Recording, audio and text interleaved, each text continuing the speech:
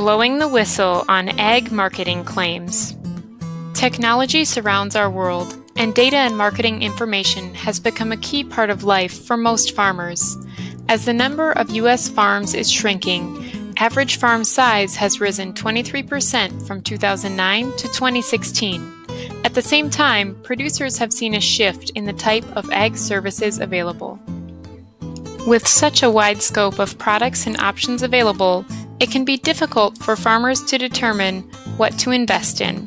That's why it's best to check facts and ask for data backing marketing claims. Sometimes data is left off of advertising because it seems confusing or unnecessary. However, knowing that a product has been properly tested and proven to have positive results can make a difference in many dollars spent each year.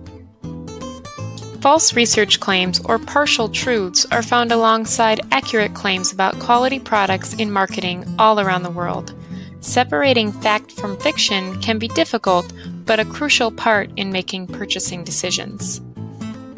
This particular figure shows no statistical analysis and little background information is provided. In addition, the scale on the y-axis begins at 40, which can create an optical illusion for the reader and skew the appearance of the data.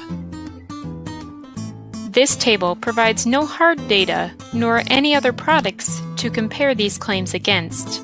It would be very difficult to make a decision on purchasing this product based solely on the information provided here.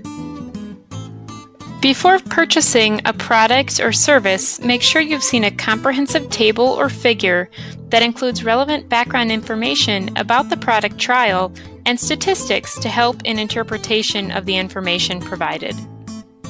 Agriculture marketing claims are not always skewed, but knowing how to spot poorly backed claims can provide farmers peace of mind in knowing they're investing in products or adapting practices that have been properly tested.